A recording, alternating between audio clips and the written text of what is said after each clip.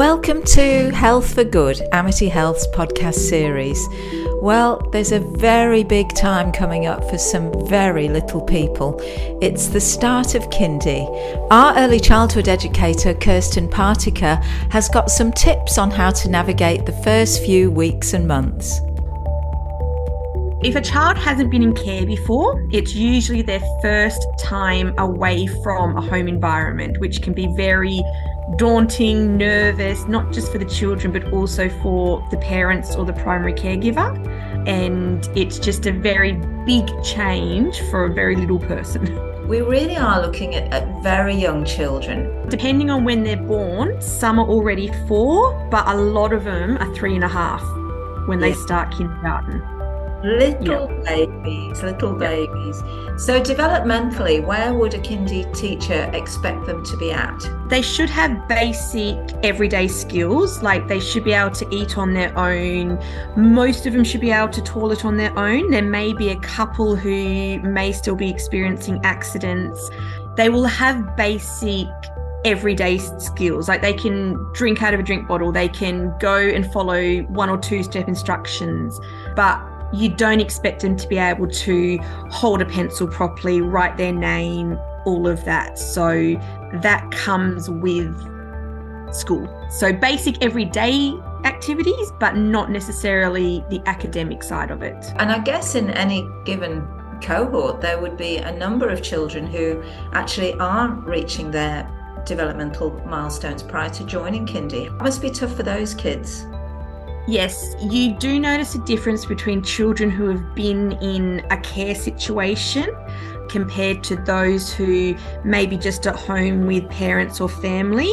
More so, just not saying that parents aren't doing activities with their children, but some parents may not have children's scissors, or a child might never have seen a glue stick or something like that before, whereas in a childcare setting, they tend to do a few more of those hands-on or arts and craft activities. So those children sometimes have a little bit of a step up, but it doesn't mean that other children can't catch up quite quickly with a bit of practice. So if anybody's listening in and they're actually at the point where they're looking at kindy next year, then it's maybe time to get the glue stick out, look around at some groups or some daycare options and just to get your child ready. Even just local play groups, or if there's like a mother's group that maybe meets once a month at someone's house, or like it doesn't have to be a formal setting, or just go down to your local arts and craft and get a cheap glue stick and some safety scissors. Just letting children use pencils and textures and crayons is something that is a huge developmental milestone of just getting used to holding a utensil, like holding a writing tool. So Kirsten, for children who are actually getting ready for the start of February and the start of school, what can parents do to prepare them for this big day? Not every parent likes routines, but I think establishing a pre-morning routine is a great way to start prepping children for school. So when you leave the house, have a couple of steps that you might go, you get up in the morning, you have breakfast, you brush your teeth, get dressed, get ready, like sort of thing. And then you might go, okay, let's pack our bags. So what do we need for the day? Do we need a lunchbox, a drink bottle, a hat? And if you start doing that now, it gives them that going. So on the first day of school, you're not stressing, running around going, what do we do and what do we need? Like, get them ready to sort of follow those steps. Put your shoes on as you walk out the door. Even something as simple as applying sunscreen before, because some children don't like other people putting sunscreen on them. So if the parents do it in the morning before they hit school, that's something else that might so just little things that you might do day to day, but sort of go, in a couple of weeks when we start school, this is your school bag. You need to have your lunchbox, your drink bottle, maybe your folder if a folder gets sent home, and showing them their things. So showing them where their spare set of clothes is, showing them if you tuck a family photo in their bag as a comfort, show them where they can find it during the day.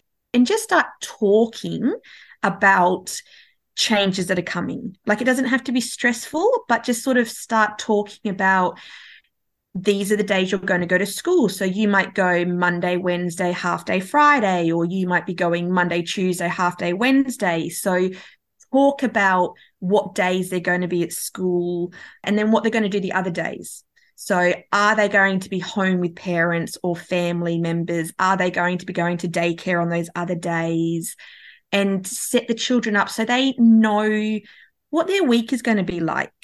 Not necessarily time, like they might not know what Monday, Tuesday, Wednesday is yet, but sort of go, 2 days are going to be at school, 2 days are going to be at childcare, 1 day is going to be at home. And so they can sort of get a feel of what their week is going to be like from now on. I like the idea of taking a little family photo in. Is that one of the strategies to make children feel a little less anxious? It's something that I used to do. We used to have a family wall where I would ask the families to send in a photo. So it might be, or a couple of photos. So it might be one of them as a family shot. It might have been of the family pet. It might be of the grandparents.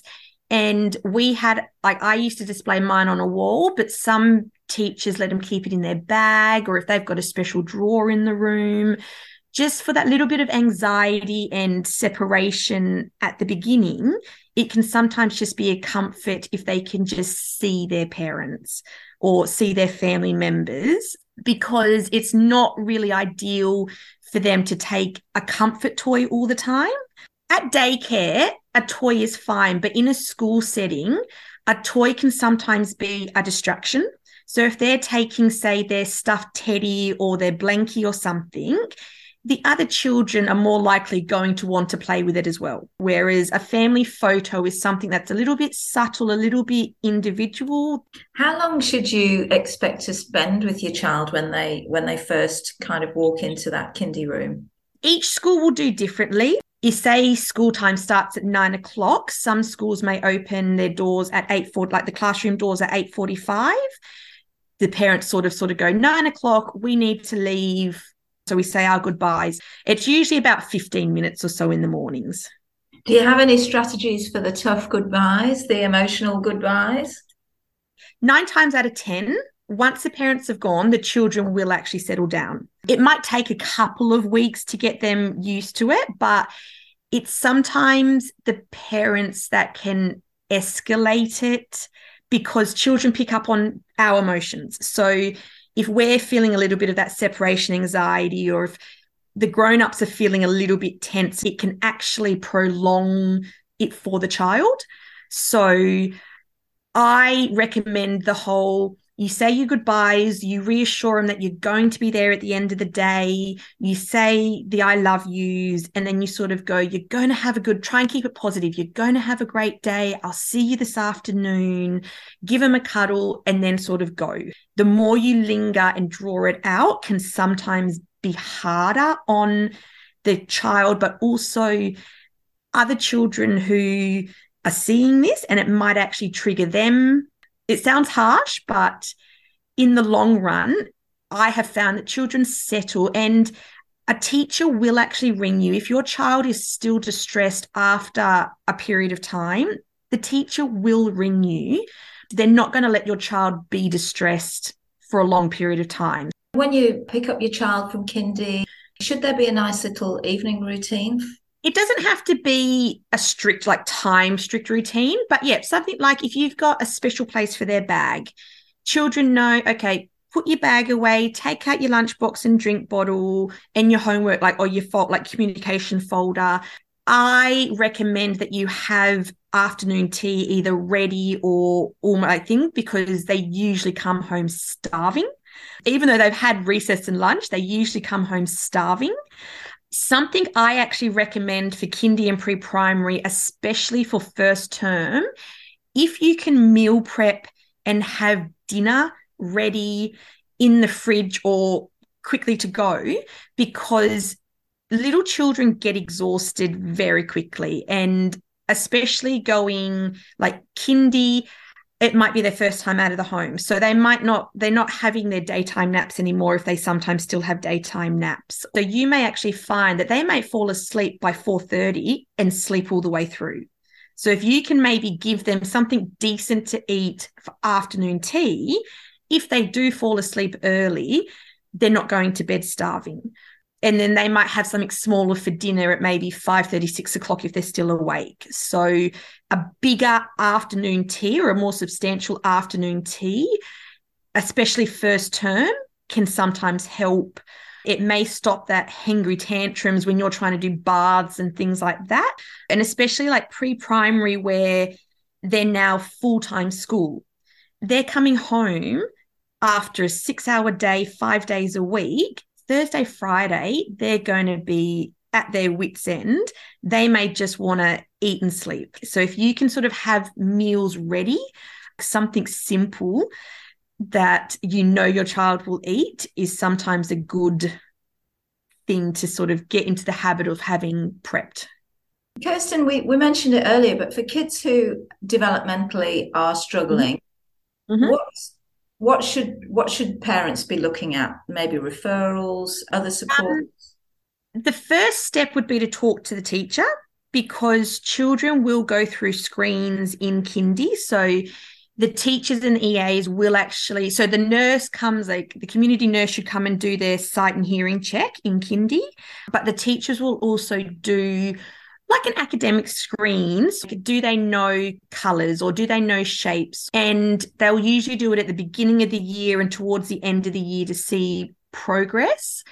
But if you do have any concerns, talk to your teacher first, because the school can then actually put that referral in on your or with you. So if they're concerned, or if you're concerned about, say, speech, for example, they can work with you to maybe put a referral in with the speech therapist, or it may be something that's actually developmentally appropriate, and it's okay if they don't have the th sound in Kindy, because that's something that they're meant to have by 7 or 8, but they're still learning how to put their tongue in the right position at 3.5 to go third. So there are some sounds that are still appropriate for them not to have at 3.5, 4 years old. But if it's something maybe like a lisp or a stutter, then the school can actually put the referral in with your consent, or like on your behalf with your permission, and which might, sometimes it can get it rolling a bit quicker if you've got this, like if the school's linked in with services. So talk to your teacher first and use them as your first port of call. So the relationship with the teacher is really important to build. Yeah, I think so. And like, you have to remember that teachers have other duties and their own lives as well. So it may not happen instantly, but part of their job is to look at your child and go, do they need additional help? Do they need extra support in this area? And it's the job of the teachers and EAs to provide that support. But sometimes they have to wait for resources to become available or services to become available, but don't expect things to happen overnight. But at the same time, the school is a great support system if you work with them. From a health point of view, is there anything that we can be doing to support our kids? Don't try and boost your family's immunity now, because every bug that goes through a school is going to be brought home, especially in that first year or two when you have all these new bugs that you may not have experienced before. Like hand, foot, and mouth. If you've never experienced hand, foot, and mouth, it spreads like chickenpox. You don't know you've got it until you've got it. Gastro goes through schools. Head lice might go through schools. School sores may go through. So if you can build your immunity, start building your immunity. The flu shot I recommend, because it may not stop your child getting the flu come winter, but it may drop the severity of the illness, because it may be the first time your child has been exposed to mass germs. So basically, the key take homes for the start of term, just in summary. Don't expect things to go smoothly straight off the bat. Expect tantrums. One of the biggest things is expect new behaviors and new language coming home. That's a huge thing of children are sponges. They will pick up what their peers are saying and doing. Let them get lots of sleep. If they're tired, let them sleep. The more run down children are, just we feel it too, like the more run down children and people are, the more likely you are to be susceptible to bugs and illnesses. So just look after yourself. Things like make sure your children are washing their hands after coming home from school, because you don't know how well they washed at school. Teach them not to share hats and drink bottles, and if you can, teach them not to put things in their mouth, because children share things and germs are one of those things that they like to share a lot. So just all those basic hygiene sort of practices, just look after yourself. And if you notice that they're getting a bit run down, maybe let them have that day off before it develops into that full-blown sickness that may cause you to have a week off school sort of thing. So if it's like, if you're noticing they're starting to have that little bit of a runny nose, maybe give them a day of rest instead of sending them back to school with a runny nose that's going to develop further. I know some parents feel stressed when their children are at school that they go back to work and they can't take sick days. If you've got family like grandparents, utilize them. If you can't afford a day off, ask family if they can maybe help out, but realize that your children, they can't look after themselves, and it's maybe a conversation you need to have with your boss at work. My child has started kindergarten. I may have a couple of extra sick days this year because they may get new illnesses. If you're open with your boss, they're more likely to be receptive and helpful rather than go, oh, you've had all these sick days because your child is unwell. Because children can't help getting unwell. Like, it's not their fault.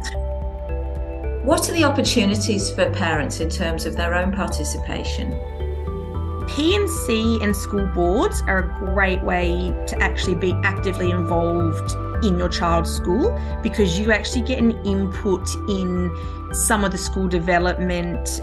If there's like a parent roster for the classroom, if you can, not everyone can, but if you can, volunteer. Even if it's one day a term, go in and help with fruit or with reading, or if the school's having an obstacle-a-thon or sports carnival, help out. Be part of the school community, because you then actually get an input in your child's school.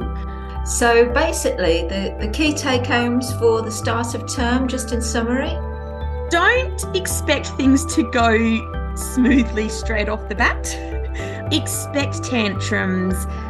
One of the biggest things is expect new behaviors and new language coming home. That's a huge thing of children are sponges. They will pick up what their peers are saying and doing.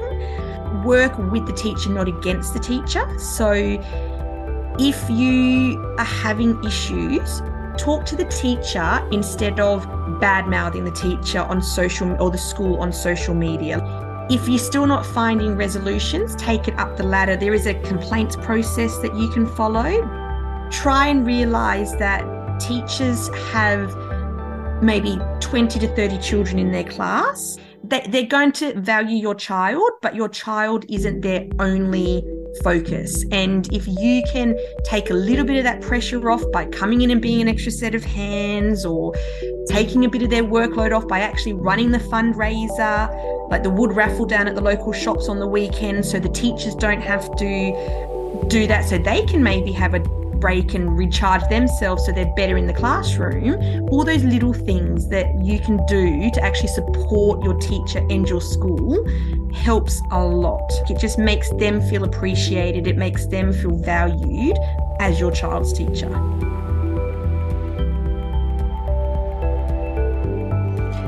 Kirsten Partica, our early childhood educator, with a great message to end on.